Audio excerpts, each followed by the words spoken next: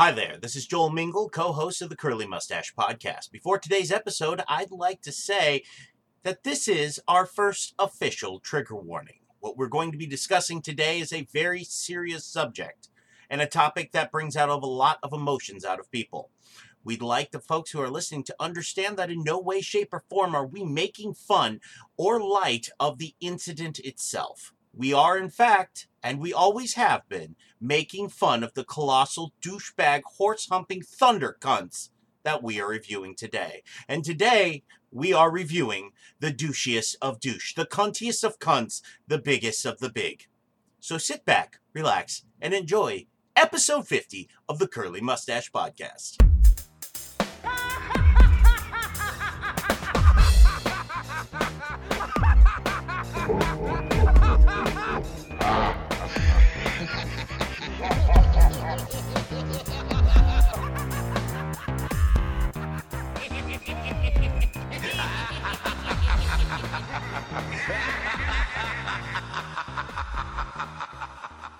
Hey, Ian Mengele. Welcome, sir. Hey, I'm Ian Mengele. I'm Joel Mengele's brother, if you couldn't tell.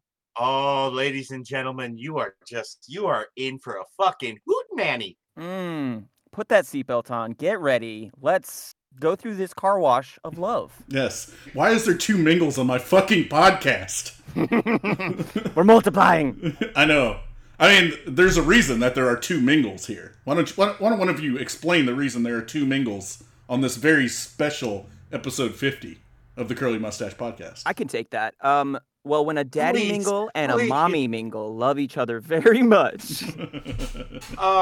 Ladies and gentlemen, we're taking our first megastar in the world of villain. This is a heavy hitter, ladies and gentlemen. For episode 50, we thought we would discuss the Angel of Death, Dr. Josef Mengele, and his pop culture counterpoint, Magneto. Why is his name Mengele important, Joel? Because when people immigrate from other countries, they drop the vowel at the end of the name, and if you drop the at the end of Mengele, It sounds would be familiar. Mengele. Well, it just depends, actually. All the documentaries I watched over the past 2 weeks have been, it's either Dr. Josef Mengele or Dr. Josef Mengele. That was just when he fled to South America, was that first one. But it's always some asshole who wants to change the sound of Josef Mengele's name, like they're reinventing the fucking wheel. So they sound legit. Yeah. Yeah. I think it's actually Mengele. Yes, and I'm not saying it's aliens, but Nazi aliens. I love that the two guys on this podcast with glasses are the ones making fun of nerds with glasses, by the way. I know my kind. You didn't know me in fucking high school, man. This was me. You didn't have to pretend to push up your glasses. You just did it. I always hated cool kids like you in fucking high school, asshole. Go fuck yourself. Cool. Are you fucking kidding me? You shitting Oh my me? god. Would you two just fuck already? Seriously. Again? I've been listening to episodes of this on repeat, and the sexual tension is so heavy. You two just need to just bang it out. Just saying. All right, so if you're just tuning in for the first time, what we do here on the Curly Mustache Podcast is we take one real-life villain, one fictional villain, and we talk about their histories, their crimes, their motives, any connections the two might have, and we cap the episode off with our trusty bowler hat scale. And with that scale, we kind of talk about whether they could ever be redeemed. And as Joel said at the beginning of this episode, I don't think we're going to have any issues at the end of this episode. We've got Joel's brother, Ian Mengele, joining us as a special guest. I'm Steven. I'm Ian. I'm Joel Erotic. And as Joel said, the first person we're going to be discussing today is Dr. Josef Mengele. Steven, start the ship off. All right. Dr. Mengele, a Nazi officer and physician during World War II who performed deadly experiments on prisoners at the Auschwitz concentration camp. Pretty basic explanation there, and one of the few basically mad scientists we've talked about on this podcast. Josef Mengele, there are very few people who are born in the perfect time to be the ultimate version of themselves, and Josef Mengele was a sociopath with violent tendencies who was born into a nation that got taken over and was run by fucking serial killers. I could not agree more. This is a great example of all of the stars aligning to allow a person to be as evil as they want to be. And much like When I Eat My Feelings, he really fucking got to be all he got to be. Like, he went all in. Josef was born in 1911, one of three brothers. Throughout middle and high school and his young age, he kind of developed a interest in music and art and other physical activities. I don't know a whole lot about his childhood life, like his relationship with his parents. Maybe you guys can shine some light on that. He had a great relationship with his parents. His parents and family loved him. He never suffered like a lot of our serial killers or nutcase or bad people on here. No real brain injury, no traumatic experience that was spoken of. None that I could find at all.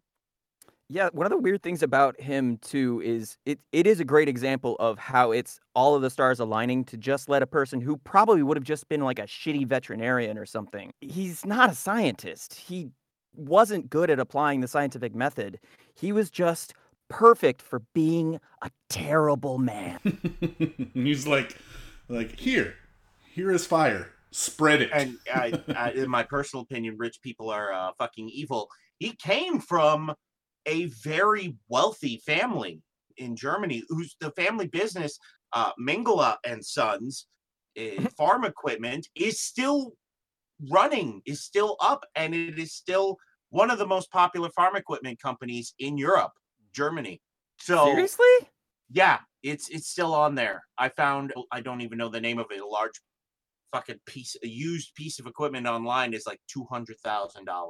So there's some Bavarian lederhosen farmer fuck riding around on a tractor that says Mengele and Sons? Yeah.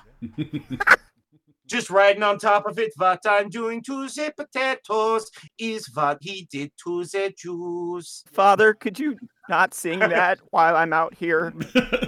Right. The grandfather just walks outside and has a heart attack just from hearing that. No, they're not doing this again! No, stop now! It was kind of known that he was a bit anti-Semitic right off the bat anyway, because he joined a paramilitary organization right out of college. Eventually, this was absorbed by the Nazi Party, because when he graduated high school, he went to Munich University, which also happened to be the city with the headquarters of the Nazi Party. And this was around 1937. And in his like smaller paramilitary organization, he was volunteering his medical service. He went to school for medicine, and he just wanted to volunteer his service to a worthy cause. But a worthy cause. I'm saying that in quotes, by the way. Yeah, big old air quotes on that one. And so one of the things that really struck me too is that he wasn't even that good of a student. He was fair to middling, but a super kiss ass. As if he found anyone else that was in power and his beliefs allied with them, he was like up their asshole immediately. I mean, it's sort of a Herbert West situation where like he wasn't really that great of a student, wasn't really that great of a scientist. He just latched himself to people that were better and then became obsessed with doing evil shit. Okay, I got a question. So we keep mentioning how he did evil shit, which is entirely true. And also, if there's anybody out there that doesn't believe in any of this shit, put a firecracker up inside of your asshole and light it. Thank you. Oh, you mean the Holocaust deniers? That's what... Yeah, fuck them. Yeah, of course. Fuck those people. Does that even need to be said on this podcast? Is there enough Holocaust deniers out there to even... Yes! No. Yes! Hey, the further we get away from the event, the more people listen. Which is why it's important to talk about it. So yes, listen, that was just an undeniable break in, I don't know what's the word, the social contract. That is one of the first ones in that whole unspoken, unconscious social contract between human beings where you don't do this shit in modern era. This was the first big one. This is the one that set people off, the unconscious psyche of the world just spinning the fuck out into left field that people still fucking just cannot wrap their brains around it. What I'm saying is there a person that has a brain that's worth a shit that any of us give a fuck about supports Holocaust deniers or their ideas? It's the same with Flat Earth, man. Like, who gives a fuck? This is a very small amount of people who are dumb as fuck and just who gives a shit. Like, they're gonna be dumb as fuck. If the Holocaust never existed, they would deny something else. You know what I mean? It doesn't fucking matter what they're denying. They're just idiots. These are the type of people that there is no reasoning with logic or any other type of thing. So I guess you're right. Addressing them is pretty much useless because I don't like to talk to bricks. Right. My question with Josef Mengele is, we all agree he did evil shit, but I don't know if he ever thought he was doing evil shit. Do you ever think that he stopped and said, maybe this is wrong? And we'll get to that in a minute. Let's move on a little bit because I'll come back to that question in a minute, Ian. Oh, yeah. I want to get a little bit through when he was promoted and then sent to Auschwitz and things like that. Give me them Nazi deets, baby. Okay. I will fill you with Nazi deets. I don't know how to tell you this, but I am very uncomfortable yet thoroughly aroused. The German way. Are we going to examine my asshole now, or continue? Let's continue. But maybe the other thing later. But after he graduated from the University of Munich, he joined, and this is Dr. Ottmar Freiherr von Verscher. Did I say that right? Sounds right. Dr. Ottmar Freiherr von Verscher. Yep.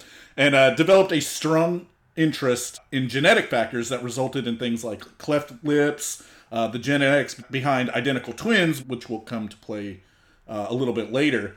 But this is where he kind of got his taste for what makes white people the best people. That was his thoughts. Yeah, and this guy, if it were not for Dr. Ottmar von Verscher, there would be no angel of death. He directly influenced him. He was the guy who literally said, yes, Joseph, if you would like to really make a splash in the academic and scientific field, there's a little place over in Poland that is called Auschwitz, and you can do a lot of crazy things over there. And this motherfucker got away scot-free. Died in the 1970s, a respected physician in Germany. He got away with everything. I mean, Mengele kind of did too, but we'll get to that. You know, before he went to Auschwitz, like you were saying, Joel, he was actually made a second lieutenant in a medical reserve battalion, and he was assigned to the SS Race and Settlement Main Office. And basically what he would do there was he was an evaluator for candidates for Germanization, where he was like, okay, we're going to let these people in. We're going to send the rest of these to concentration camps. These are Germans now. Yeah. We need to say again, like, we are not making fun of German people. We are making fun of Nazis here. You know what I mean? This is riding the lines. Like, it's tough. So I think we got to make it clear that we are very much just making fun of the Nazi party here, not the German people. One thing that I got to say about Josef Mengele, if you were running a D&D campaign, he would be the most well-written bad guy in the world because he contains all the markers. He purports himself as a scientist. He's not. He purports himself as a doctor. He's definitely fucking not. He holds a moral high ground that is not at all realistic. He does something called kicking the dog, which is when an innocent person is, for no reason, kicked, so you hate the character. He is the most perfect amalgamation of all things that make people shitty. One thing that you didn't mention, Ian, that I look for in villains, essentially, and a lot of times you find them in cult leaders and you find them in racists or just supremacists in general, is this mindset that no matter what, I am better than you. Mm-hmm. There is nothing you can say to me that will put you on the level of me. And I wholeheartedly believe that, and therefore nothing is going to stop me. Nothing is going to change my mind.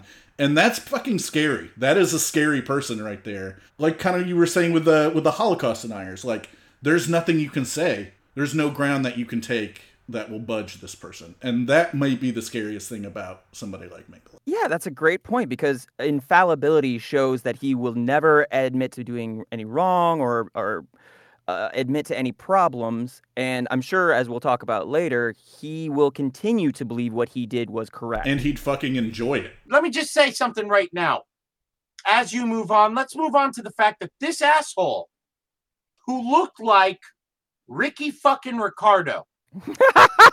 He looked like Ricky Ricardo with a big old fucking gap tooth and a giant forehead, his black hair all slicked back, who is going to, spoiler alert, chuck babies into piles of dead bodies. Somehow got fucking married. Yeah. He found someone who stayed with him during and after the fucking war. Hold up.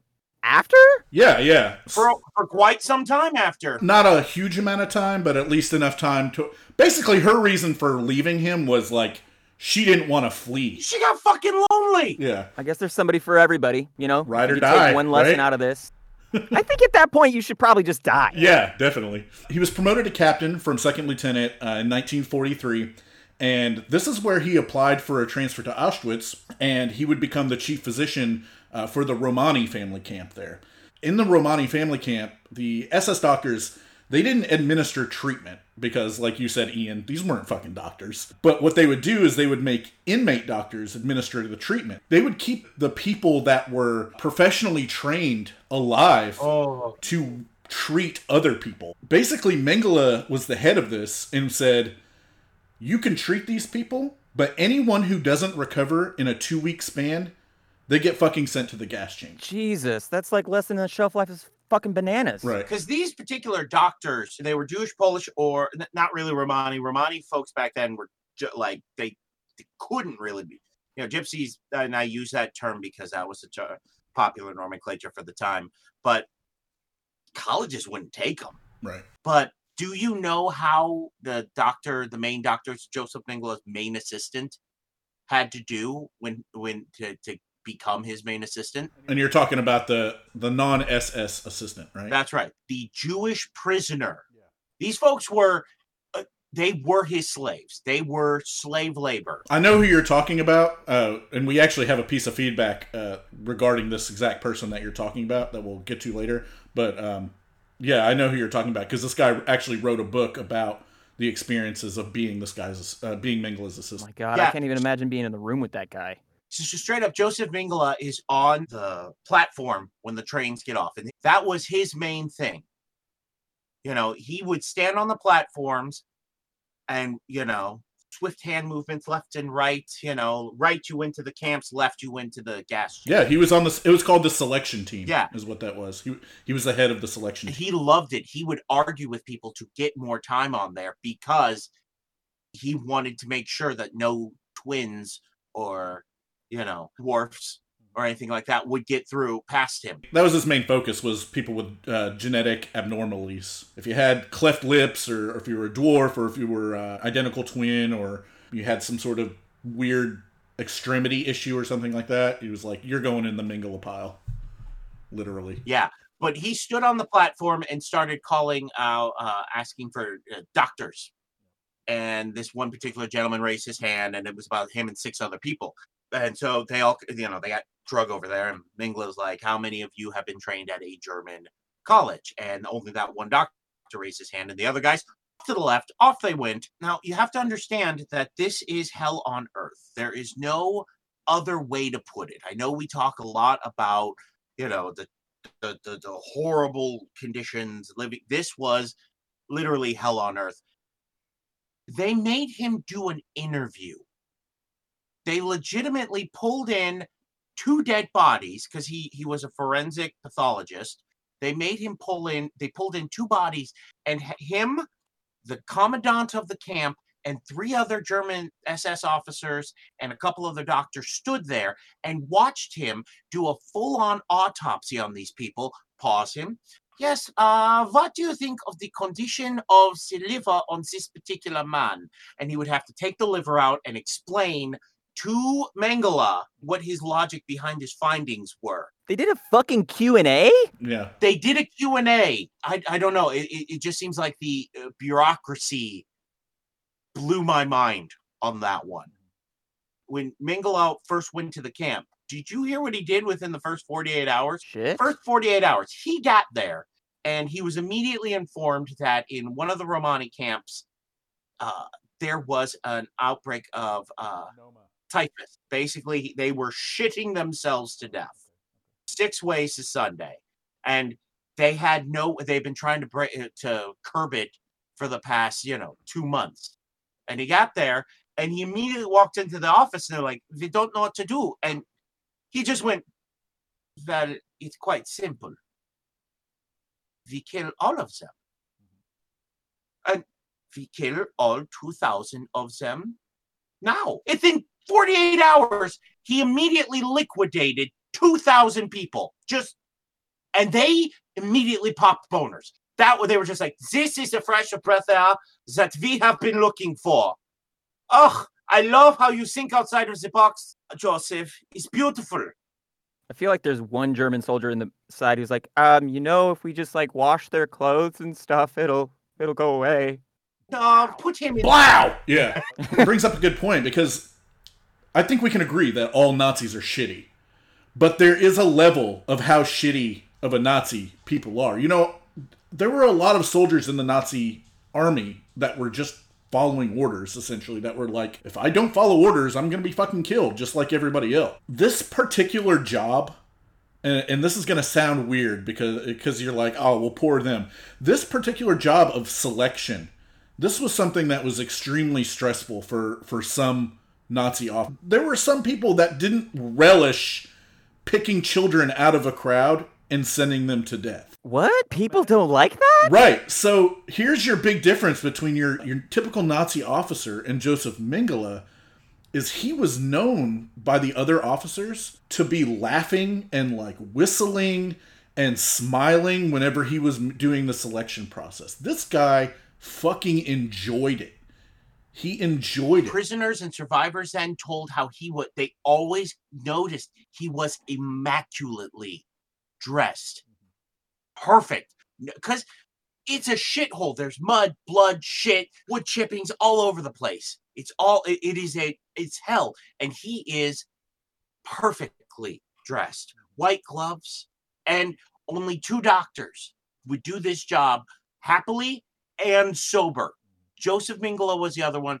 And the other one was Dr. Klein, a virulent anti-Semite because a Jewish dude seduced his fiance in college. Wait a minute. Are you serious? I'm dead serious. When becoming a cuck goes bad. What the fuck? I lost my girlfriend in college to, I think it was Second Life, the video game. I'm like, you don't see me out there trying to kill furries. Yeah, and that game's probably better than you anyway. It's true. I played. I get it. Joel's got like a shock on his face that I can just insult someone I've never met. Shot fucking fired. Jesus Christ. Listen, I've been podcasting a long time. It doesn't even matter to me anymore. Like, once you stop giving a fuck whether people hate you or not, it's like, who cares? You're going down a dark path, much like our subject. It's true. It's true. Another thing about Mengele is he was directly responsible, and he actually requested this position to administer and like supervise the usage of Zyklon B, which for our audience, Zyklon B is this like basically the cyanide-based pesticide that they used in the gas chambers to kill Jews. And this guy was like, oh yeah, I want that job. That's like somebody that's like, hey man, like I want to work at your vet, but like really the only job I'm interested in is like putting down the dogs and like throwing them in the incinerator. Is that cool? Is that cool with you guys? All the vets just sort of back out of the room slowly. Right. Listen, okay, we've gone into some detail, and I think I'm gonna have to say that lots of people talk about the gas chambers, and it's like, oh, they got gas, it's terrible. I don't think a lot of people understand what happened. You either got sent to the right, you went to work in the camp. Your life expected 5 to 6 months before you dropped dead, or you just were straight up fucking murdered. All right?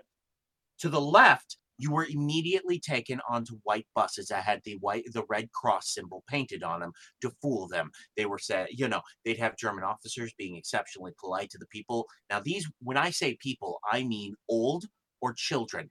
Any child under the age of 12, doesn't matter how many, were immediately sent to the gas chamber. Pregnant women too. Pregnant women, children, old folks. Immediately put on these buses. deceived into believing that they were going to a medical facility to be taken care of.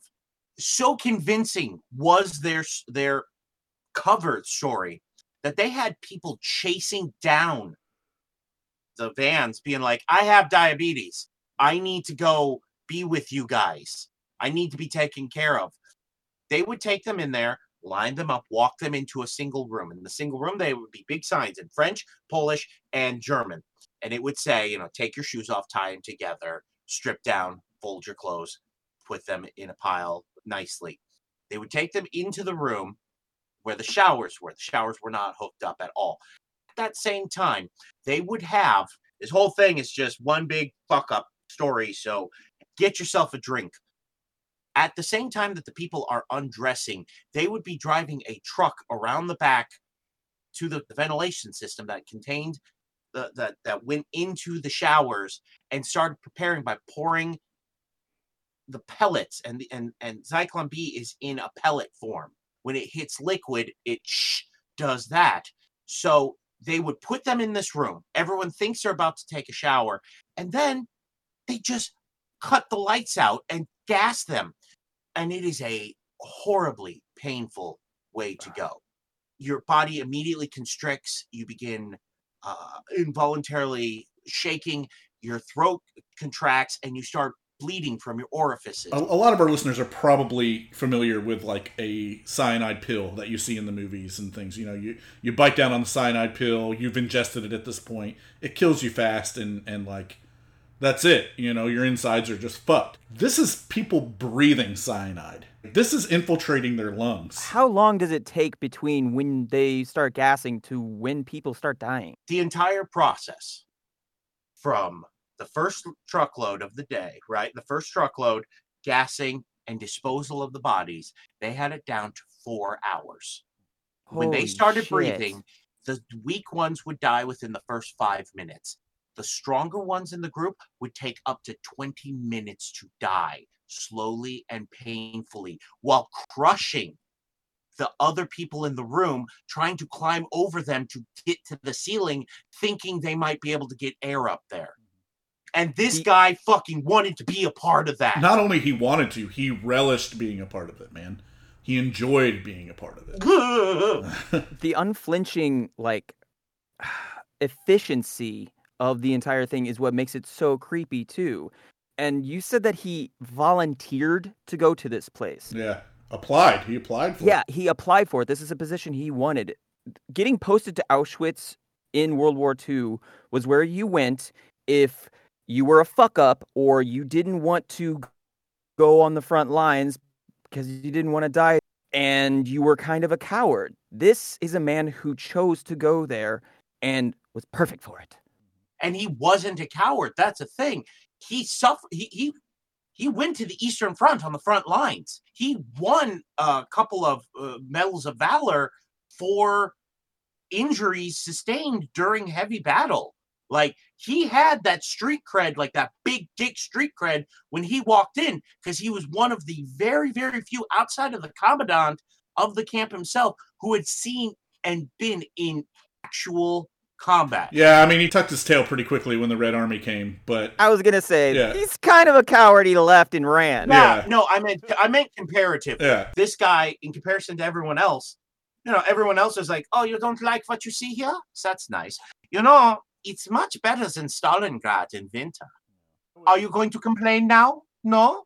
Oh, good. Yes. Now get back to work and kill the Jews, please. It's hard for me to say anybody in the Nazi party is not just a full-on coward, just because I feel that that's what racism and anti-Semitism is. So complacency and just going along with orders, I understand that there's a gray scale of evil here. Following orders is still doing a bad thing, but there's a difference between him and the person giving the orders. Go back to episode 28 when you talk about Vlad and Dracula. Vlad did it for power, did it for keeping his people together, and just, being a big dick swinger. And I think old Uncle Joe, Uncle Mengele, for the fuck of it. Did you do that on purpose? Call him Uncle Joe? I don't know what you're talking about. I didn't say that. Oh my God! No, Ian, what the fuck? Don't embarrass the family. Don't embarrass the family. Here, look. I'll clear his name. Real quick. So what he would do is when he would bring patients in, like children or just people he wanted to study or people that he wanted to use, he would actually treat them really well. He'd give them like sweets. Children grew to love him. They had nickname for him. Uncle Joseph, Dr. Uncle, shit like that. Uncle Mengele. That's why, when he said uncle, I was like, oh, that's what they called him, was Uncle Mengele, which is real fucked up. And then, like, he would lethal inject them or send them to the gas chamber or have them lined up and be shot in a mass grave. That just further illustrates how his mental processes, he didn't even associate the idea of them being people. Because a normal person with the forethought of this child in front of me is going to die by my hand. So they would not try to interact because they don't want to form an attachment, which is why so many of the soldiers had to be moved out of Auschwitz and given breaks and moved in and out because you didn't last long there. But the fact that he interacted with these patients on a human-to-human level and it still didn't bother him is even more of a testament to how his mental facilities for empathy just did not exist. It was kind of along the same lines as they looked at them as supplies, subjects, not actual people. And I think, and this is just a personal thought, it's kind of like lab rats, You like the lab rats. The lab rat, oh, that rat is cool. It's very friendly. It's nice to be that lab. Nice to have that lab rat. You don't get feelings for the lab rat because you're going to have to kill it. It's interesting that they had to move soldiers in and out of Auschwitz because part of the Nazi thing, I'm sure you guys know the stories behind German Shepherds and Nazis, right? No. So this is an interesting story. Officers in the Nazi party, they would be given a German Shepherd puppy when they first became an officer. And they were basically told by their commanding officer that they have to become attached to this dog over the course of, I think it was like 8 months to a year, something like that. Then they had to kill the dog. What the fuck? Basically, it was part of their order. They're basically how they got promotion. Like, if they could kill what they had become attached to, raising and befriending, essentially, then they had what it takes. Oh, man, I can imagine the advertisement where, you're walking down the street, you're a Bavarian, you got some Danishes or whatever they eat in their hands. They look at the little flyers like, join the Nazi party, get a puppy. And they're like, oh, this sounds nice. I think that was more for the SS. Yeah. And more importantly, Death Head Unit, which Mengele was exceptionally proud to be a member of. What's the Death Head Unit? Death Head Unit was the creme de la creme of the Nazi party. The SS was their secret police, their elite, and the Death's Head Unit was the tier 1. This is tier 1 of Nazis. This is, you don't become this just by being good at your job. This is the Ronaldo. This is the first string. Like, you're going out to win some games. You got Death Head. Ronaldo. This is your 1993 Chicago Bulls, is what you're saying, Joel. Ooh, they got that Pippen. This is what Joel's saying. So, listen, can we talk about his downfall here? I'm tired of talking about this guy, like, the bad shit that he did. I want to discuss just a couple things with. I'm sorry. It's some of this is actually like having Stephen Mengele, Josef Mengele in my fucking head for the past 2 weeks. It's been rough, and in your family for the last 39 years. Mengele, Mengele. Honestly, there's one particular story that I heard about that it's one of those very few ones. We've done a lot of research for crazy and insane people. All right. Richard Chase legitimately cut open a woman's chest, shit in a baby's chest, and drank blood through a dead person's penis like it was a Capri Sun. All right. I thought I'd heard all I could hear that would make me go, oh, fuck. I mean, I somehow made it through Jimmy Savile. Mengele came in and said that he needed these bones of these particular people cleaned. The body parts were going to be the bones, which had deformities in them, were going to be sent to Dr. Hammer of the whatever the fuck that guy's name was again, in Berlin at the time. And Mengele had his assistant boil the bodies, just to get the meat off the bones, as it were. Mengele and his assistant left the room. and came back 10 minutes later. Oh, no. 4 or 5 prisoners had snuck in there, smelling the smell of boiling flesh. Oh, my God. And were literally plunging their hands into boiling water, grabbing them. They were so hungry, they were grabbing the meat and just eating it, completely and totally unaware of what they were eating. Them killed for, getting more ration, possibly damaging his research. That's it. That right there, the banality of that evil, for me, that just did it for me. Like that literally killed a little something in my soul. Yeah, the one that did it for me was kind of reading about how he would basically pick out children and kill them, cut off their heads, and then send their heads for research. Basically, specifically children. That he was to Dr. Ottmar von Freyhausen. That's right. And he was still doing that really up until the end, because he transferred to another concentration camp months before Auschwitz was liberated by the Red Army. And basically what he did was he was like, oh fuck, Soviets are capturing shit. Let's head west. He was still listed under his own name, but for whatever reason, he was not listed on the war criminal registry. He didn't have that normal SS tattoo from the blood group either. So it made it easier to blend in. Like, he wasn't on the war criminal registry. He didn't have the tattoo.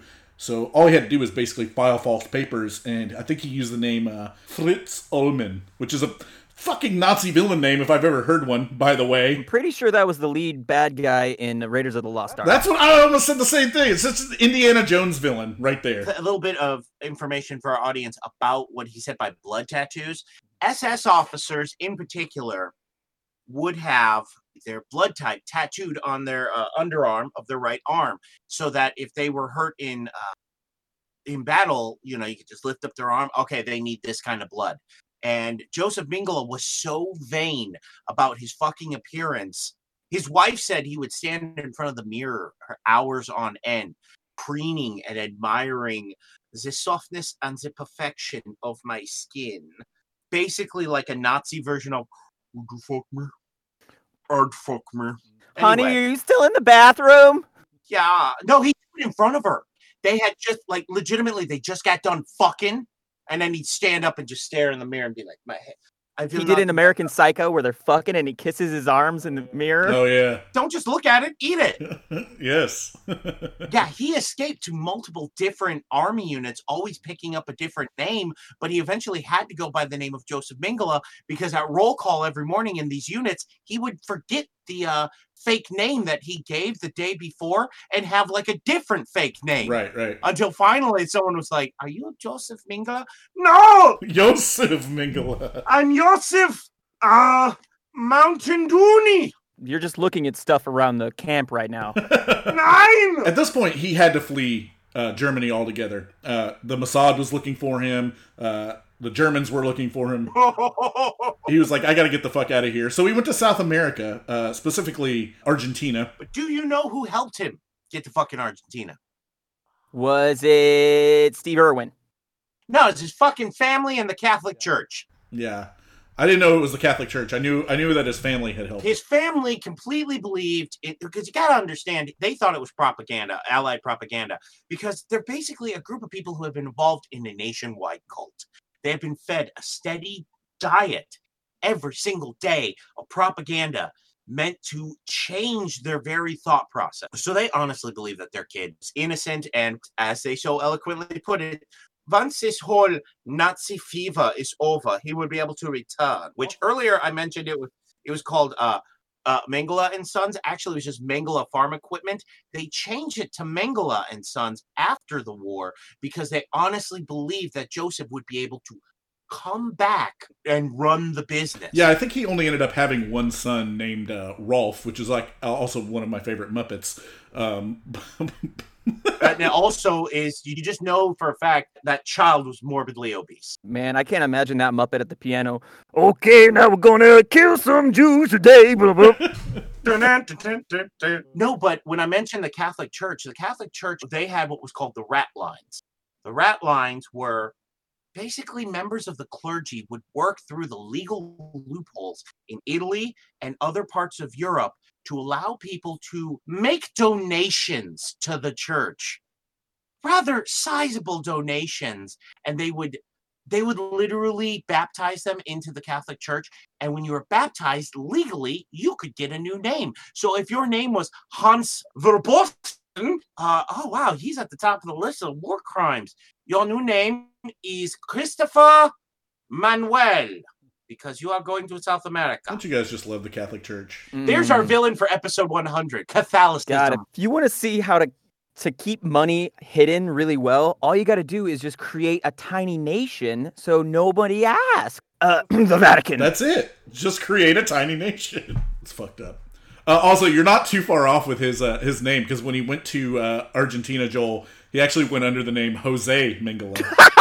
What a lazy fucking asshole! He couldn't even Joseph. Hold on, Jose. Perfect. Yeah, it didn't take long for his birth certificates and records to start coming out, and the Mossad actually were like, "Oh, this motherfucker's in Argentina." And actually, the Argentine government, they released files showing that he was probably practicing medicine while he was in Argentina too, and specifically doing back alley abortions for people. Oh, he absolutely was. That's a fact. He was actually working. Mengele goes to South America. South America at the time was kind of not neutral, but they weren't really publicly, they weren't choosing one side or the other until the tail end of the war. Yeah, it just depends what country you're talking about. Yeah, too. Publicly, in private, Nazis had set up a huge infrastructure in Argentina, to be precise, that, they just took millions upon millions upon millions of dollars. Some of them actually, pulled from the teeth of Jewish concentration camp victims. This is the first show where I am legitimately depressed. No, I'm kind of at times getting choked up. Yeah, no, I feel you. And it's depressing as fuck. For me, the research on this one is the most depressed I've been doing research for these villains. Yeah, we're doing the goofy one in the next episode. Yeah, I love that I came in at this one. This is the one that I got to do. It's a good start, it's good learning curve. There was a moment when I was doing some research about this. I was listening to some podcasts, and I had fallen down a bit of a Wikipedia hole on what it meant to be a Holocaust survivor. And the survivor, basically a form of PTSD, survivor victim mentality afterwards, and the amount of trauma that these people went through. We do not have the time on a format like this to tell you how bad it was. So it's really fucking hard for me to make this funny. That's why I just want to fight Holocaust deniers. I just want to fucking fight them. I know. I just want to fight them in a cage. Oh, yeah. Naked. I'll tell you a really quick story. The year 2008, Iron Man, the first movie, had just come out. I'm working at Walmart in New Albany, Indiana. I'm working in the Tire Loop Express department, and in walks this old boy. And when I mean old, he's fucking ancient. He got himself a walker. Couldn't be more spry and funny if you tried. Right? He just comes in. He has a little bit of the accent, like this. And we're talking, and he's just laughing and making jokes. And he scratches his arm, and his shirt sleeve goes up. And I see the tattoo on his forearm. And I freeze. And he stares at me, and he goes, "What?" And I go, "Don't take offense to this, sir. Is that what I think it is?" And he goes, "Oh, this old thing?" The dude was a Holocaust survivor from Dachau, which was another concentration camp. Jesus. I had the unbelievable privilege of buying this guy lunch at a Subway in a Walmart and having him spend an hour talking to me about it. But you were mentioning the PTSD. This man was 93 years old. So he said he was 14 when he went there. All right. So 89 years later. Okay. 89 years from when he went to Dachau to when he's sitting in a New Albany subway, he begins to describe his experiences of what they would do. He started with the counting. They line everyone up in a row and they just start beating them with a fucking baton on the back. Had to repeat the German. You had to speak fucking German. You didn't speak German, you got fucking killed. And they would teach him the count, and they'd be ice, twice, fine, and do the every time, 1 hit for 1, 2 hits for 2, 3 hits for 3. And I watched this 93-year-old man. You saw him check the fuck out. He wasn't there anymore. He didn't even realize what he was doing. Volume in his voice went up. His body went fucking rigid, and he just starts damn near screaming it. And that was my first time really seeing what PTSD was with a 93-year-old Holocaust survivor. So, I don't think we have even the slightest understanding of the trauma that these people went through. It reminds me of Ian McKellen's character in Stephen King actually wrote the story, but the movie Apt Pupil, where he puts on the Nazi uniform and he starts Nazi marching, and it's natural. He doesn't even realize that he's doing it because it was just so ingrained in his fucking brain. Yeah, this 93-year-old man just started literally borderline screaming in a subway out Walmart, and then as if the switch got flipped, hi, he's back. He's back being here. Yeah, you mentioned trauma. Sorry, Ian. But no, anyway, little fact. Madonna, the song she did, Don't Cry For Me, Argentina, from the movie Evita, the real-life character of Evita was married to the dictator who had worked and collaborated in Argentina with the Nazis. Don't Cry For Me, Argentina image of Evita Ramon, or whatever the fuck her name was, is a bunch of bullshit, because she took a bunch of fucking Nazi money and then had the 5 main Nazi agents that had worked with her and her husband. They suddenly met very, very violent deaths, and all that money went into Evita and her husband's account. Fuck Madonna. Basically, the Mossad, they gave up their hunt in 1962. He was going all over South America. I think he had fled Argentina and went to Brazil and then to Paraguay, and they just couldn't find him. He was changing his name and his addresses so quickly that they couldn't catch up with him. And of course, the Argentine government was not helping them at all. They came very close to catching him. Yeah. They came close whenever he came back to Europe to visit his family. And then he went back to South America. I was thinking of another time. They came very close because at the same time that Mossad was capturing basically the architect of the final solution, less than 50 miles away, Josef Mengele was at a potato farm, of all fucking places. They were 50 miles away. They were planning on trying to scoop both of them up, but literally the reason they couldn't do it is because Mossad's budget got completely wiped out by just catching the architect. They couldn't afford to. And then immediately after that, there was kidnapped dignitaries' children they had to focus on. And Mengele fell kind of into obscurity. And I think it was Paraguay where he finally ended up purchasing a farmhouse with some partners, becoming a half owner there. And this was in 1969. He ran it for a while. The other owners ended up getting sick and just leaving. They got sick of him. Yeah, they got sick of him. Yeah, to be specific, sick of his ass. He ended up having his son come and stay with him, Rolf, in 1974. In 76, he ends up having a stroke. And then he ends up having another one 3 years later in 79. But he has the second one while swimming. So he actually had a stroke and then drowned, which is a pretty brutal death, but he still got to live to be an old man, and it's not brutal enough. Not brutal enough, no. No. One of the things that really bothers me about Mengele is I'm a huge proponent of science. I'm a huge proponent of the scientific method. And one of the largest things about the scientific method is ethics have to be factored into science in order for science to work properly. All of his experiments, all of his quote-unquote research that he did too, he believed up until the time he died that he would be vindicated in the annals of history because he contributed science to medical progression, etc. It was all horseshit. It was completely unusable. There was nothing that we learned from it. The only thing that we learned from his research is how deep depravity men can stoop to. Yeah, I meant to bring that up too, because you were right, Ian. Every single piece of his research, down to the twins themselves, meant there's nothing to be gained from them. None of the scientific method was applied to it. None of it. Nothing could be those poor souls died for nothing. I still maintain that it was an excuse. He loved it so much. He volunteered for all these things. I think the reason he was just shitty about the whole science and whatnot thing is the same thing that you were talking about, Stephen, where you can't admit you were wrong. So he would use whatever reason he had to vindicate himself. I think the most fucked up thing about this, at least for me, is that like the Germans came so fucking close to catching this guy. They came so fucking close. And this is at the end of his life. Obviously, he had just died. And the Germans raided a house in Germany of his lifelong friend. And they found coded messages in his journals pinpointing his exact location in South America.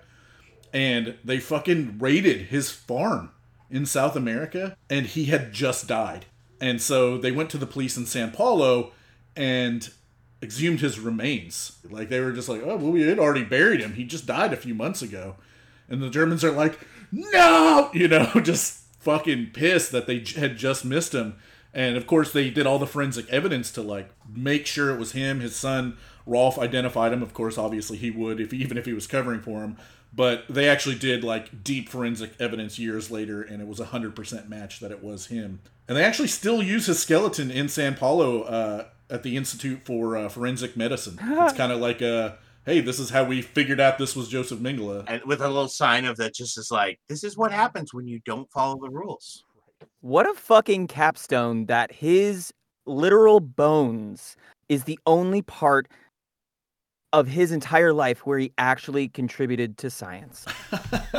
And ladies and gentlemen, we have gone on. This is going to be a long episode for you, but we are just the tip of the fucking iceberg with this guy. There is so much.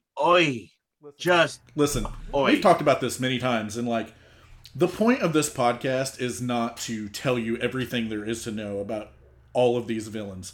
The point of this podcast is to just kind of wet things for you a little bit and let you go out there and learn. Like, we want you to go learn about this shit. There is so many books that, you know, Joel, you actually mentioned a documentary, one of your favorite crime documentaries about this guy several episodes ago. Like, go and learn things about these people because, like you said, Ian, if you don't talk about this shit, it will be forgotten. It is the complacency of people that allow this kind of thing to happen because it didn't start with a single little thing. It was small, tiny, little, oh, we're going to put up with this, or I'm not going to look at this, and I'm not going to, you know, I'll just look the other way. That's just politics. Right, and then we get Charlottesville. Yeah, literally Nazi Germany was over 12 years of that particular fascist idealism being worked into every single aspect of a country. And for all intents and purposes, a country losing its entire fucking mind for the course of 12 years, then World War II, and then leading up after that. That place in the world bred horrors like Dr. Josef Mengele. And I'm gonna say it now, he's not even the worst. Not the fucking worst Nazi. Lee. And it pisses me off. He just had a stroke and died on the beach in fucking Paraguay. It's a beautiful goddamn country. I'm going to need like another 100 episodes before we talk about Nazis again. I'm okay with that. I'm actually completely okay with not listening to anything or reading anything or even consuming anything about Nazis for a good while here. I feel like I got a gentlemen, good fill. But you need you gentlemen need to look up the old Sam Donaldson newsreels from the 1980s and 1990s, where he went to Argentina and South America and be like, yes, hello, is your name Hans Frugel? No, my name is Manuel Gutenbachend. Well, it says here, your name is Hans. And they would all, like, well, I was a Hans Grubenhuber in Germany in 1940s, but that's not who I am now. You just went German to Austrian so quickly. Straight Arnold. Well, there's, They haven't quite learned the southern, the soul of the Latino accents, or when you try and mix the two, you get Arnold Schwarzenegger. No, you're backpedaling, my friend. I'm digging a hole. There's going to be guys in China heckling at me how deep I'm digging this hole. Can we move on to Magneto now? To go along with what we were talking about, if you want to look up this kind of stuff, this isn't something that you should necessarily want to look up, but it is something you should look up. Yeah. I would suggest Maus, which is it's a great comic novella by Art Spiegelman. It is as consumable of a medium as you can for this terrible, terrible subject. Go read it. Go support that artist. It's brutal, but it's beautiful. And for our younger generation, go watch the Indiana Jones movies because he beats the shit out of Nazis in like all of them. Hell yeah! Kick Nazis in the ass. Hitler, he's a real asshole. Oh God, I'm so glad we're done with that. Can I have a shot or something? Fuck. All right, so let's move on to Magneto, otherwise known as Eric Lehnsherr, also known as Max Eisenhardt. Yay! No, Charles! Charles! Get out of my head, Charles! Ian, you're going to find here now where Joel is the Rain Man of real-life villains. I am the Rain Man of pop culture. No. I may carry on with you with this one. Ian can back me up on this. When it comes to X-Men, I was kind of on this shit for a while there. I know my Magneto. Joel, do you have X-Men tattooed on your body, or do you have Linkin Park tattooed on your body? I fucking got you! Oh, he fucking got you, dog! Oh, since we're dishing, outside of Linkin Park, there's a tribal thing, and outside of that, there's some Chinese symbols. Oh, it's beautiful! Oh, you are so taking Joel's spot on this podcast. All I fucking said was I might be able to keep up with you on this one. I might be able to match you on my nerd knowledge. I didn't say any... Jesus fucking Christ! I love this tempo change. Thanks. You two just did the blitzkrieg of fucking nerd attacks. Oh, you can't say blitzkrieg in a German accent? Jesus. It was the pinches. Magneto is my favorite comic book villain. Like, number one. Like, 2 and 3 are probably Green Goblin and Doctor Doom. But Magneto, like, he was always the one that I felt had the coolest fucking backstory. Like, the backstory where you were like, God damn, I feel this. I feel this villain's backstory. So X-Men comics were introduced to me very, very early, like 5-6 years old, in early X-Men. It's hard to say that you like relate with Magneto, but you feel for him. Okay, I was wondering where you were going. No. It's so different from almost every other comic book villain. Not just because of the silliness of the Joker and the lack of backstory that was originally written in things like Rhino and Kraven and like, Mr. Sinister and like all these Marvel and DC comic villains where you're just kind of like, okay, he's cool, he's got good powers or something like that. Magneto gave you a fucking story, and that was so different. It was so different when it came to comics back then because Doctor Doom was lame as fuck in the in the 1960s. He just was. Like, these villains, they were choir boys. The fucking choir boys to Magneto. So Doctor Doom was basically just like a shitty Tin Man from Wizard of Oz who like got pissed off because he never got cast properly. Right. Until they started developing his character a little bit. But anyway, let's jump into this. Obviously, I'm going to be really passionate about this character. And I also want to throw out a shout out to Jared Murphy, who had originally suggested, obviously we were always going to do a Magneto episode, but I think him suggesting it really kicked us in the ass and helped us decide to use him for our episode 50. And, there may be some of you guys who are a little like, oh, you're using a Nazi for your real villain and you're using a Jew for your fictional villain. But the important message behind Magneto's character is that he basically became a Nazi. He basically became what he hated the most. Ooh, I got some... Oh my God. Okay, so I basically wrote an entire fucking thesis around this accidentally. Saying he didn't become a Nazi, he just became a fascist. Okay. I think Magneto is a perfect bookend to Mengele, because his story literally starts... Mengele. Is that better? You don't have to bend to his will.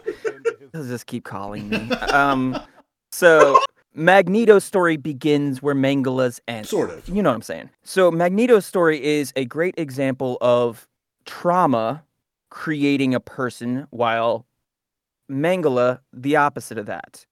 Though their methods may be similar and etc., the big difference between these two people, well, the fact that one's not real and one is that Magneto lives in a world where mutants are prone to being suppressed.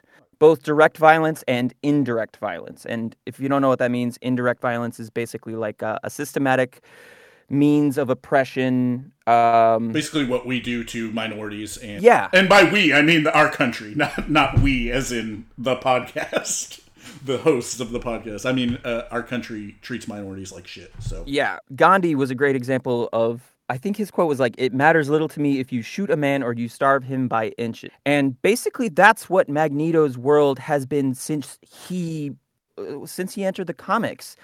So the reason that I agree with Steven so much on this is he is a great villain because everyone can empathize with the idea of oppression, of wanting to save your people, of wanting to not live in a world where you're constantly in fear. And that is where they differ wildly. Mengele was just fucked. And Magneto, you might not agree with his methods, but I definitely don't agree with his methods. Truly does want something. I think there comes a point in Magneto's storyline where it sort of divides off of that. You know what I mean? It sort of gets past the point where you're like, okay, I can understand this. I can even if you're a minority, I can relate with this, because he passes that line. He crosses that fucking line. Oh yeah. Hard fucking core.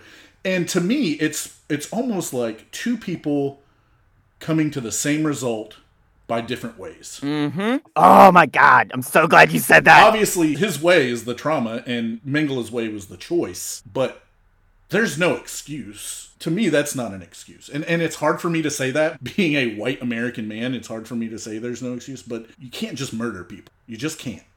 I'm really glad you threw in the caveat of there was no excuse, because the way you were sounding, I was like, we're talking about the guy who shifted the Earth's axis to kill a couple billion fucking people because it was millions. It wasn't billions. It was billions. He literally killed billions in the ultimatum storyline. Okay, it was just millions. Reed Richards said billions. Reed Richards said billions. Fuck you. Reed Richards said that. Do you know how many people a billion is? I don't think he can count. I don't think he can either. Oh my God! Why the fuck have you just started this one? All I'm saying is I'm fucking glad that you cleared up the whole you don't agree with it, because I was about to mention he killed billions. Reed Richards said it in Ultimatum issue 3. Fuck you. I have it over here. Okay? He said billions. So go fuck yourself. Okay, so hold on. I got a question for you.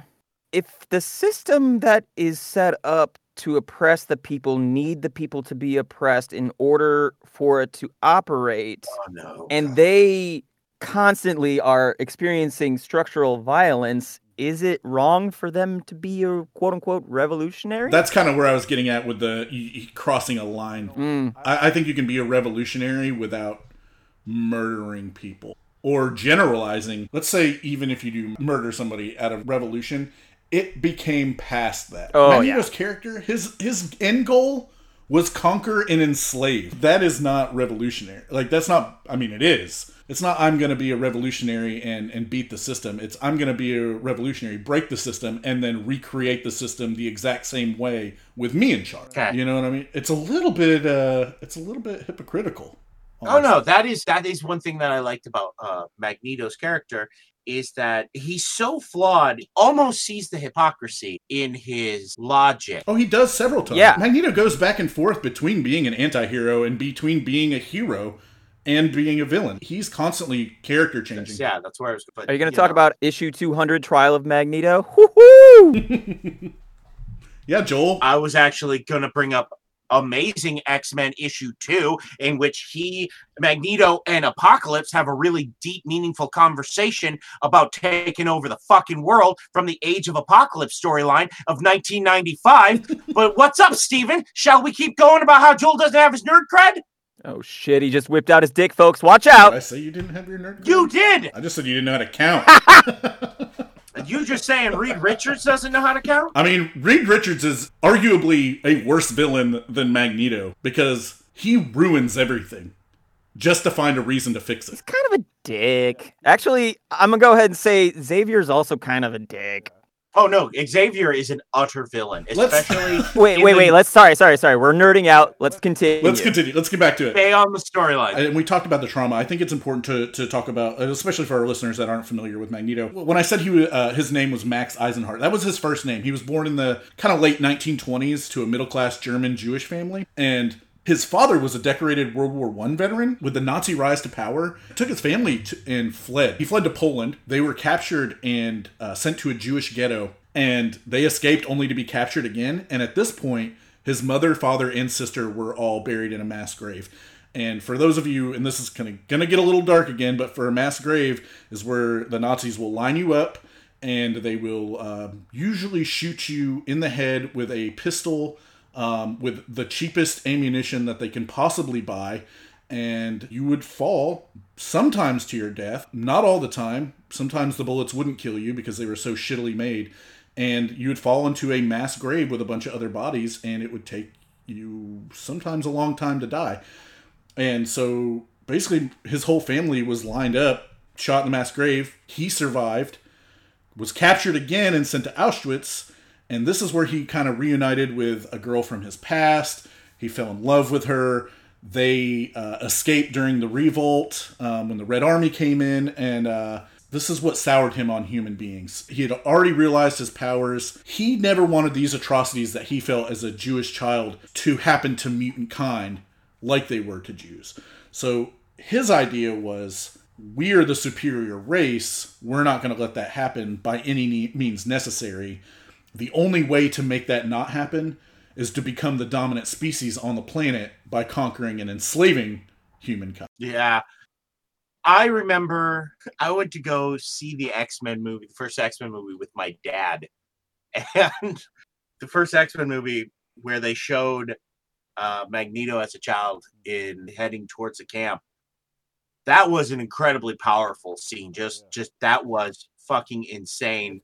Yeah, where the gate bends. It's basically the best scene in the movie. Oh, yeah. It's the best scene in the movie. And that movie sucks. The first X-Men movie? Dude, I fucking hate the X-Men movies. Don't get me started on that. I'm so fucking pumped for the MCU to have the X-Men movies again. Okay. Like, the only X-Men movies I genuinely love are Logan, and I mostly really like Days of Future. I was going to say, okay. I just never really dug. First of all, the director of the X-Men movies is a fucking pedophile. Or a rapist. Yeah. Bryan Singer. And second of all... Remind me to come back to him, because there's a whole story there. But go on. Second of all, they completely fucked all the timelines up with First Class, and, like, Havoc being in the First Class, and, like, even though he's Scott Summers' brother, and, like, I just fucked those movies. But anyway, I agree that Magneto scene is probably the most perfect scene in the entire series. At that scene, I'm sitting next to my dad, and we're watching this movie, and Dad didn't know anything about X-Men. He knew about Wolverine because me and Ian would run around with, like, butter knives between our fingers. But he didn't know a goddamn thing about Magneto. And they showed up. They started fucking Auschwitz. And my dad, who is Ian, Dad was normally unflappable. Yeah. Right? Yeah. Dad was pretty much an unflappable guy for the most part. The moment it says Auschwitz 1943... the old man is just leaning back like, watch a dumbass movie with my kid. He just stops and just sits up and he just leans over to me and goes, what the hell is this? And I go, this is the bad guy's origin story. And they just start showing the Nazis. And Dad goes, I did not fucking expect this. Where the fuck did this come from? You're reading this shit? Like, I had to explain. I'm like, Dad, it's in the comic books. It's all cool. Like, my dad had no clue about it. And he still talked about it years later. He was just like, holy shit, I did not expect that. Holy shit, no wonder he's pissed. I think it's important that we do talk about the X-Men just a little bit here, because the X-Men were created to be symbols of minorities in America. And a lot of our younger listeners probably don't really know that. I mean, maybe not even be that familiar with X-Men anyway. They're, especially young 20s are probably, it's all been Avengers shit for the last 10 years, that they've had fed into their faces by the MCU and Disney. But, like, the X-Men were created by Stan Lee and Jack Kirby to signify minority oppression in America. So it's really interesting. It's so amazing to have this character who sticks up for minority oppression, but by doing that, he has to become the oppressor. It's fucking genius. It is genius story writing. And you can see the parallels of 1960 revolutionary activism that was going on at the time, because even Stan Lee had said that the Brotherhood of Mutants were very much kind of influenced, how they were still good guys, but the media had portrayed them as villains. Even Stan Lee had said, I kind of based them around the concept of the Black Panther movement, because these were men and women who were wanting to do good and change the system, but everyone had a view of them because they were this one particular thing. They were absolute villains, and they had to, and some of them became extreme and committed acts of violence. If I were to modernize it a little bit, I would say the Brotherhood is probably more close to LGBTQ now, because they are so discriminated against even within other minorities. And so when you're looking at the Brotherhood, they were a group of mutants that were discriminated against even by other mutants. Yeah. Back then, it makes more sense because African Americans were discriminated against within America. So it's a little bit different now, but you can just modernize it a little bit.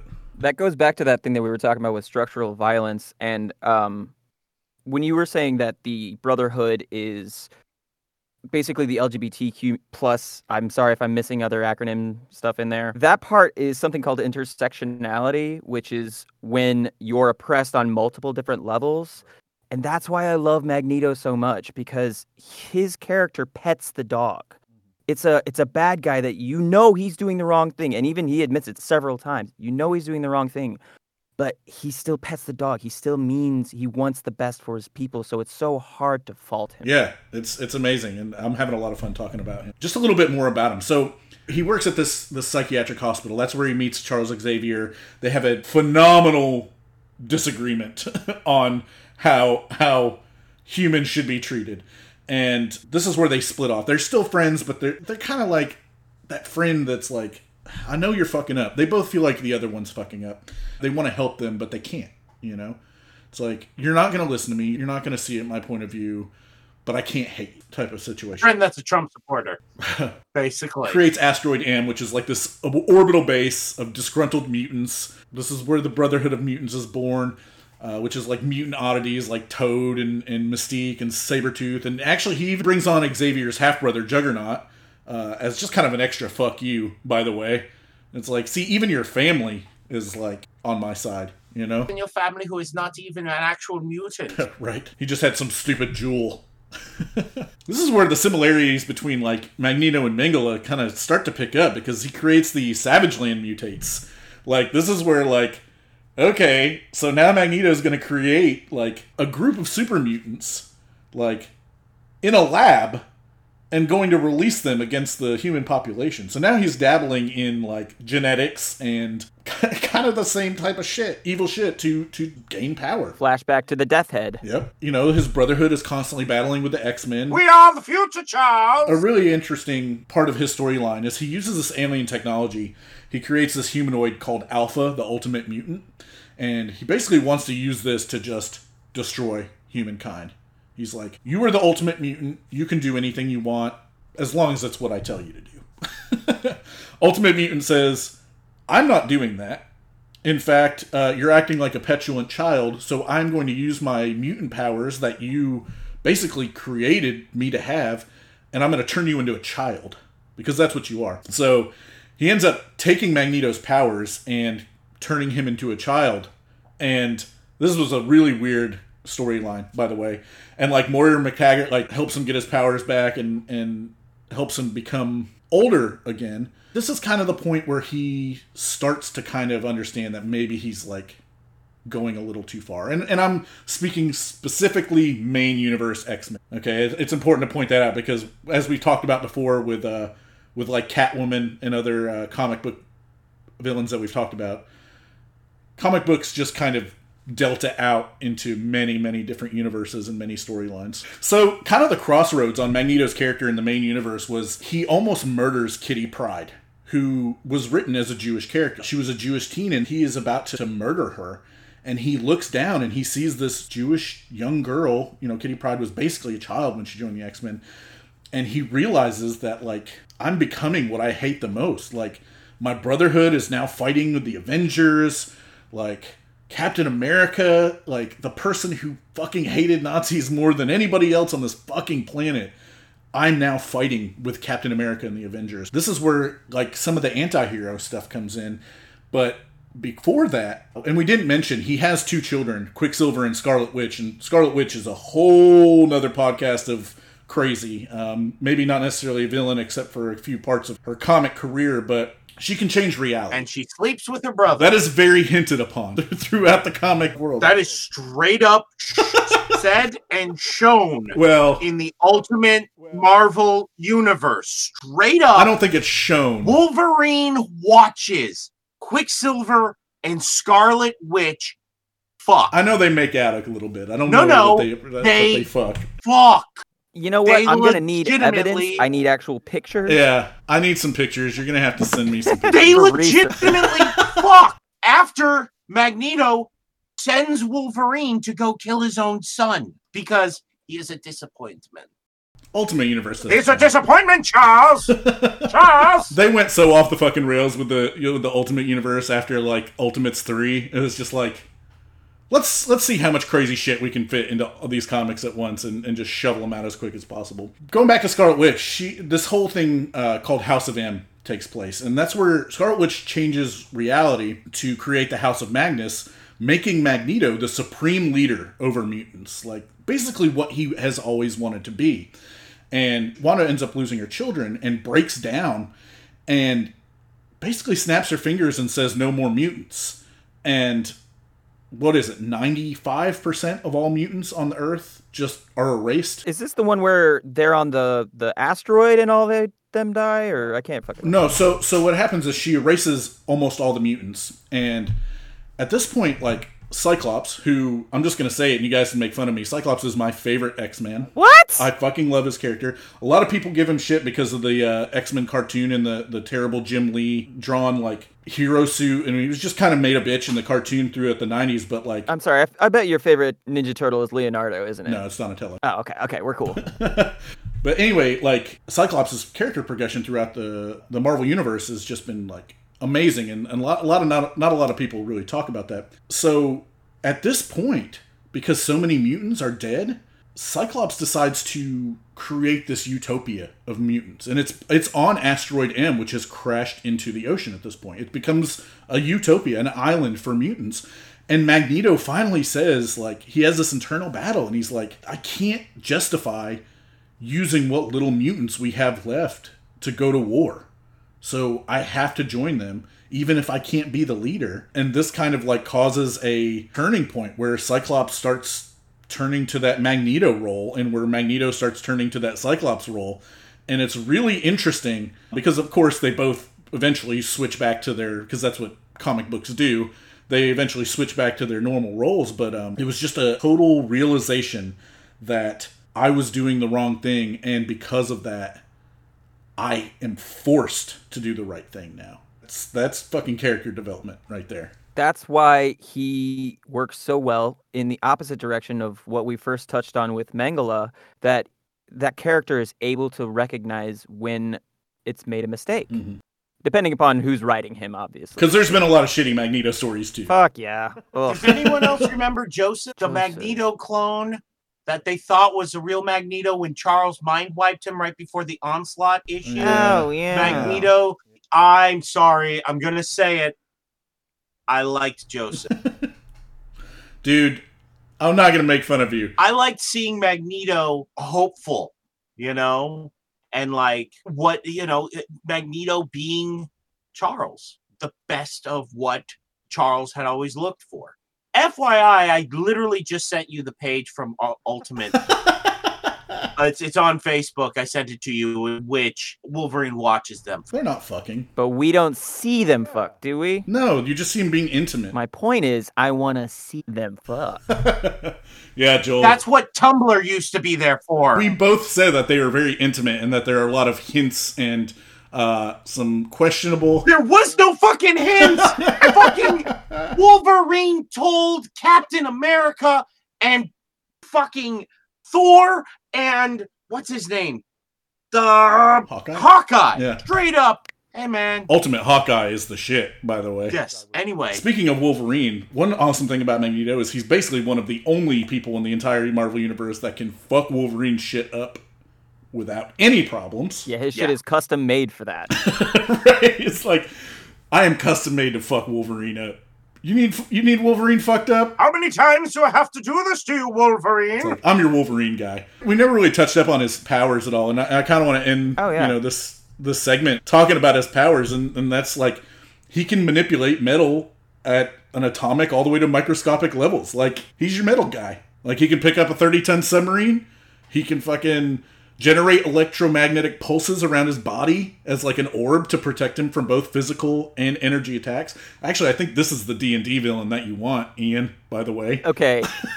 Josef Mengele is the D&D villain that everybody wants to write, but nobody actually wants to go there because it hurts. That's not fun to play. Magneto is fucking perfect because electromagnetism has to do with everything. Like, you apply enough electromagnetism to wood and you can move it. Yeah, he straight up can manipulate the electromagnetic fields of the planet. Yeah. Like, I know I've said it a lot, but he legitimately can. In the Age of Apocalypse storyline, he literally, I think, sinks half of a fucking continent in one of them. That's what he does in Ultimatum, too. And funny that we brought up Cyclops, because Cyclops actually blows his fucking head off in the Ultimatum series. That's awesome. He fucking explodes his head. Another thing that, like, Magneto can do, he can use his powers to read, like, micro expressions on someone's face, and it works as a lie detector. He can basically use his power to tell if you're lying by the micro expressions of magnetism on your fucking face. You're full of shit, Charles! Which sounds really bullshit. You're full of shit, Charles! It does. It sounds super duper bullshit. But I don't care, because it's awesome. Yeah, it's like when Wolverine can smell that you're lying. I mean, I guess that makes more sense because you're sweating a little profusely. And sweat all the time. Your body produces certain chemicals when you lie. It's all bullshit. It doesn't matter. Okay, so just to get a sort of a range on this guy's power, by the way, if he can flip the magnetic poles of the Earth, that's like some top tier level shit. And electromagnetism has everything to do with everything in physics, how particles interact, whether they're ferrous or non-ferrous, aka magnetic or non-magnetic. So this dude is super fucking powerful, depending upon who. Even in one of the movies, I think he manipulated the iron in somebody's blood to pull through their pores, right? Yeah. That's how he got out of that fucking plastic hamster cage. Right. It's fucking awesome. And real quick, like, I know we talked about how great of a villain he was, but on IGN's top 100 comic book villains, he was ranked number 1. And on Wizard is like your classic comic book list, he was number 17 on greatest villains ever. Not even comic book villains, just greatest villains ever. And you have to think, like, that's a list that's going to be composed of Darth Vader, fucking... Darth Vader. I just want to say Darth Vader over and fucking over again. But, like, I'm saying, like, Cobra Commander, Skeletor, like, these are, like, all your pop culture villains, basically. The Joker, of course, is going to be on there. His power is so vast and so micro and macro. He literally killed Jean Grey by just disrupting the electromagnetic impulses to her brain. He literally shut her brain off by snapping his finger. His powers are so powerful that he can stop telepathy. Like, I know that he uses his helmet in a lot of the main storylines. Like, throughout, like, more modern stories, he just doesn't even wear a helmet anymore. His magnetism is so powerful, he can stop telepathy with his fucking magnetism. He can stop you from reading his fucking mind. Also bullshit.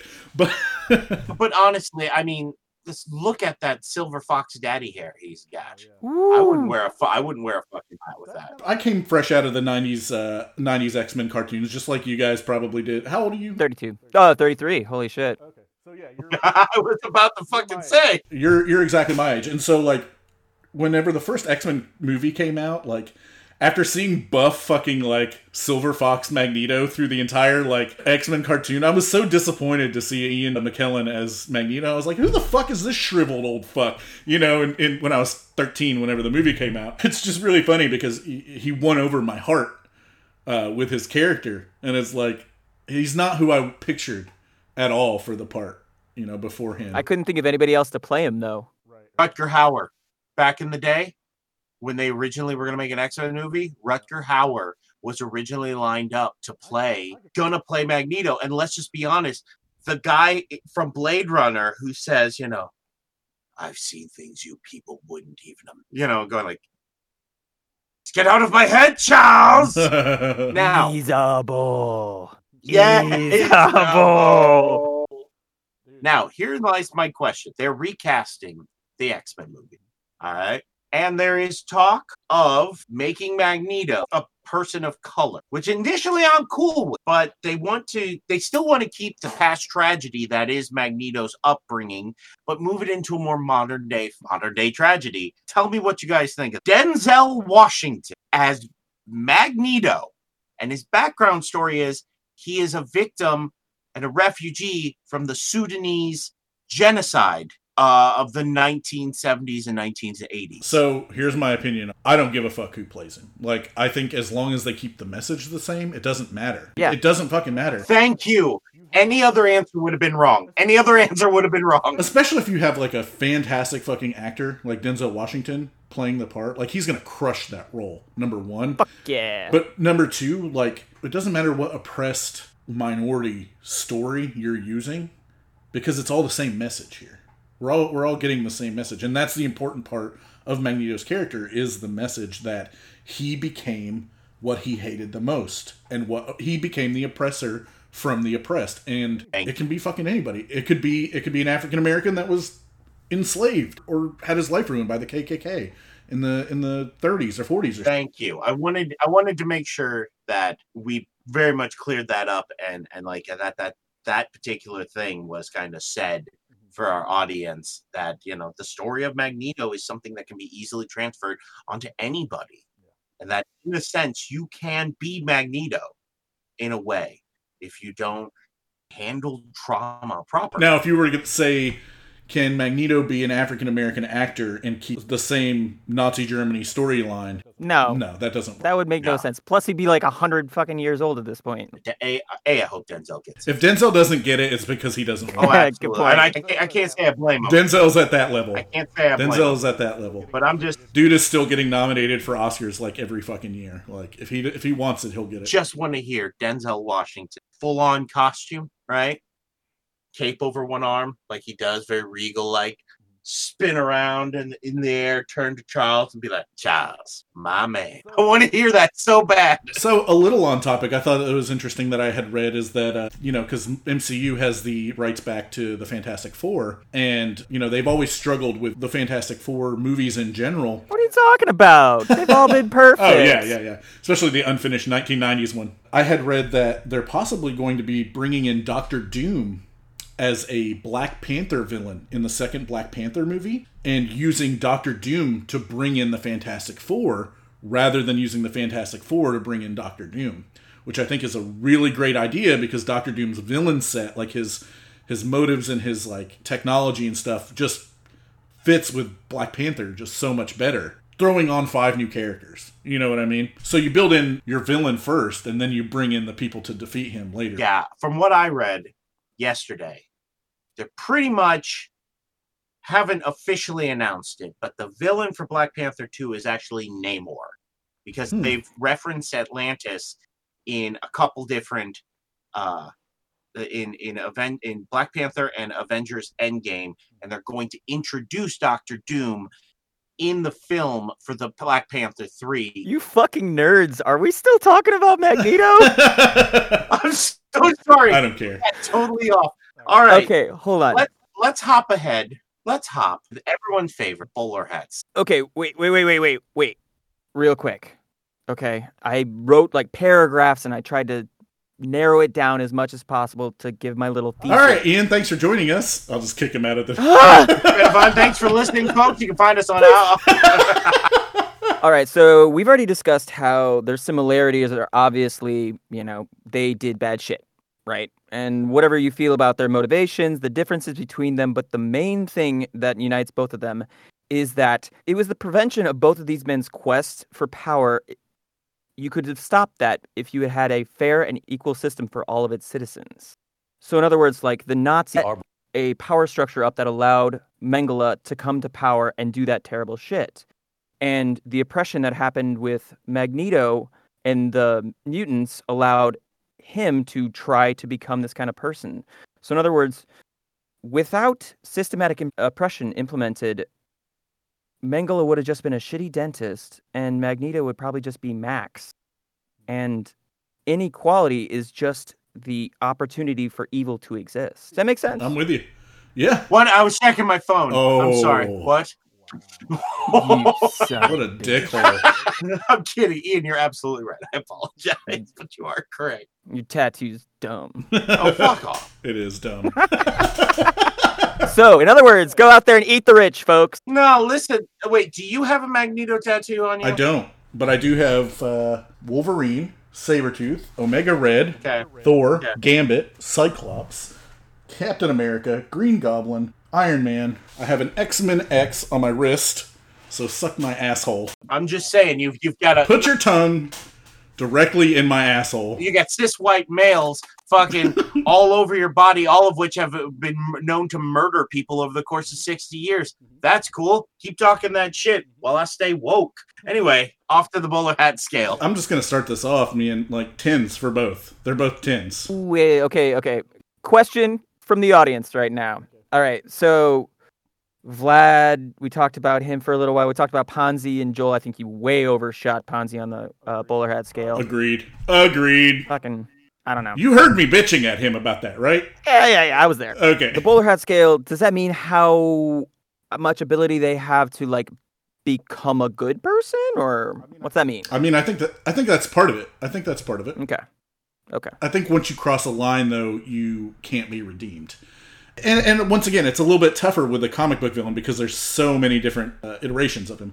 But if we're just taking Magneto and all of his stories all together as one, the man killed millions, and there's no coming back from that. There's no excuse for that, no matter how traumatized you were as a child, no matter how traumatizing the environment is. When you kill millions of people, you are a supreme villain. He's an Omega villain. And I almost brought that up earlier when you were talking about how powerful of a mutant he was. Magneto is one of the only mutants that is classified as an Omega mutant. 10. He's a 10. For me. Yeah. Okay. I was disagreeing. I was doing the head shake because he's not technically the only Omega. No, I said one of. There's a very few amount. Oh, I thought you said the only. I was like, time for the nerd argument. No. Magneto is a 10. Absolutely. And you and I have argued and disagreed about this, Steven, but I have said that there has not been a villain who broke our scale other than Jimmy Savile. I mean, he didn't break the scale. There is no breaking the scale. He broke the fucking scale, okay? He broke the scale in pure... But Jimmy Savile is now a 10. And Dr. Joseph Mengele is the new number one villain that we've had, in my mind.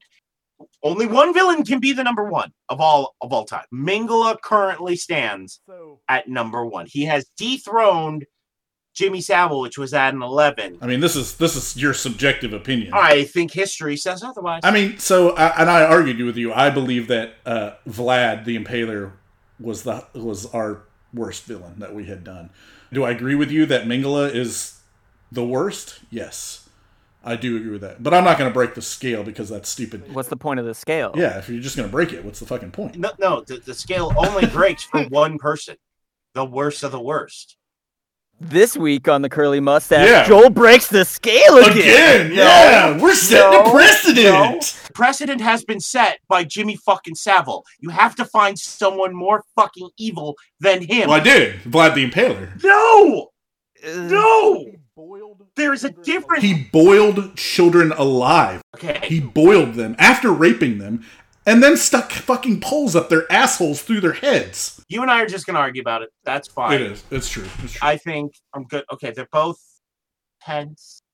I'm going to say in my heart of hearts that Mengele is an 11.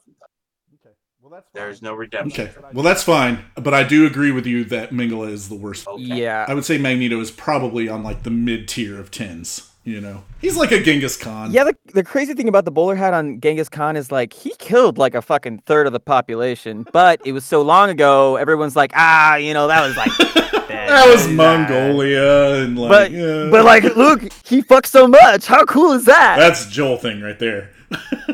Okay, so I'm definitely gonna go in the same like we're going 10s across the board here. I feel bad giving Magneto a 10, but I know that it's got to be because he's killed so much. There's no coming back from that.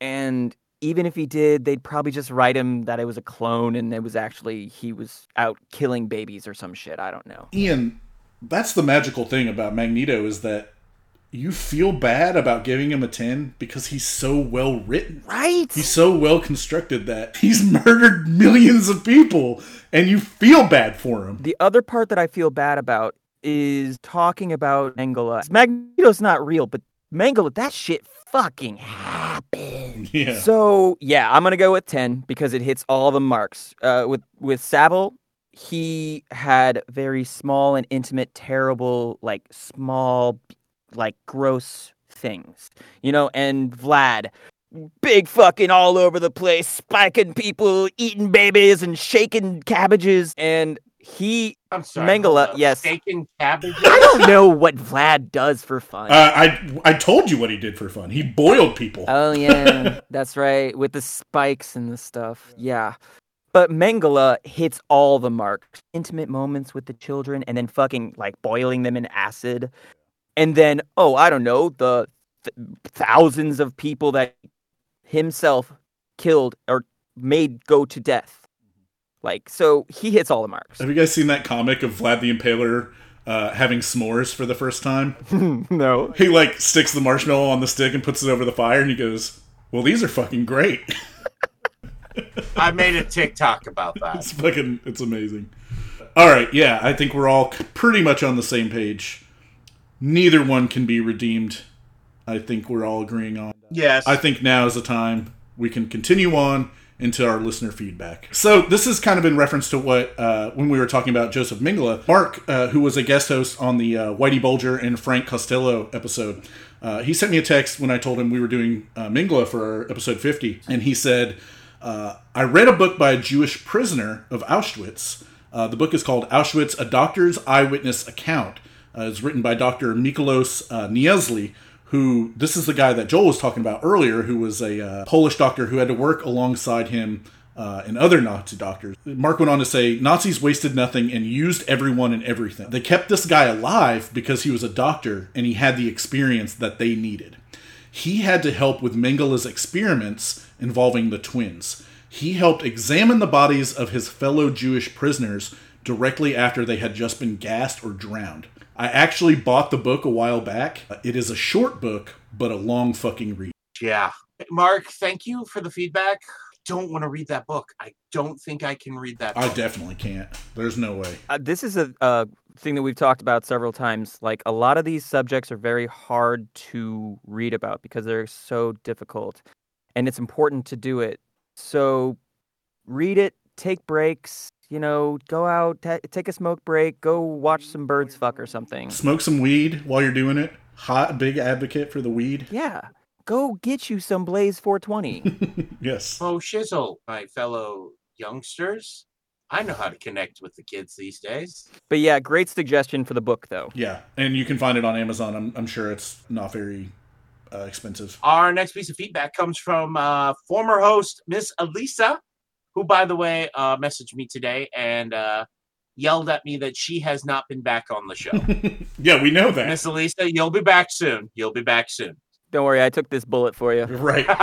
Elisa says, I really love hearing D. Hart's dry humor and commentary. I love hearing about villains that I never knew about.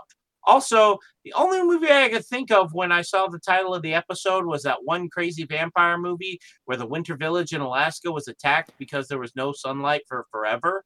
That'd be 30 Days of Night. Yes. And the episode that she's referring to is last week's episode on The Town That Dreaded Sunday. Which, that was... Yeah, also, I love D. Hart's dry humor and commentary too, which is why I do a fucking weekly podcast with him. It's really interesting because D. Hart, he loves all the really fucked up, like, blood and gore and like everything gross you can find about a weird fucked up horror movie D-Hart is all about. But it's like you start talking about really creepy like serial killer shit and he's like, nah. He's like, I'm not about this life. All right, and our last piece of feedback is actually a new Apple Podcast review from the Mayors. I don't know who the Mayors are. Do you guys? No, but they're awesome. God bless them. They are awesome. They left us a 5-star review and said, for someone that loves anything true crime, I was excited to find this podcast. It did not disappoint. The hosts are funny and informed. They do a great job of analyzing both the character and the person. 10 out of 10 would recommend. Thank you so much. That is a glowing review. It's fucking awesome. Thank you. We really appreciate it. Yeah, I had to make up for the last one, which was 2 stars.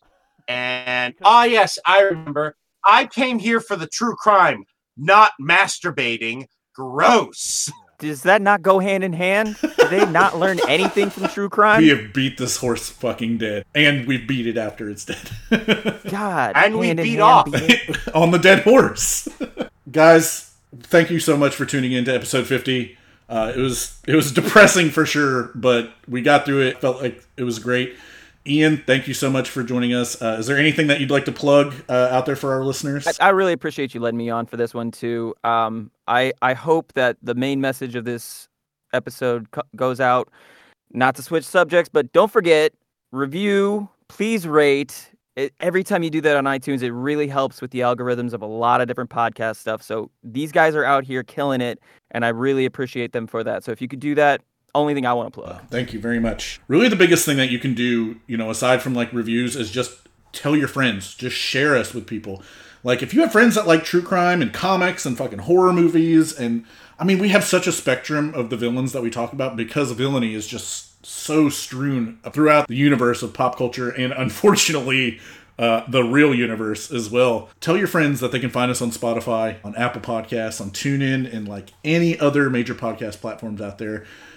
There you can follow, you can subscribe. Like Ian just said, rate and review us. If you're a listener and you haven't already, please do us a huge favor and go do those things. Also, find us on Facebook, on Twitter, and Instagram at the Curly Mustache Podcast. I'll post, relevant posts from our shows, like some interviews, pictures, all sorts of stuff. Recently, I posted some really interesting pictures from a 1940s Russian textbook of a dog's head plugged into a machine, which is pretty cool. Also, you can leave us some feedback on those platforms, and we'll address it on the show. Check out some other more recent United Cypher podcasts, like Motion Picture Meltdown and Music Video Countdown, or go back and listen to older episodes of the Fallout Forecast, the Anime Alphabet, and Talks Over Games. And lastly, check out some podcasts from friends of ours, like Nerdonomy, The Whiskey Reel, Sorry to Waste Your Time, and Code Yellow, a Scare Actors podcast. I'm Steven. Joel Erotic. And make sure you stay evil.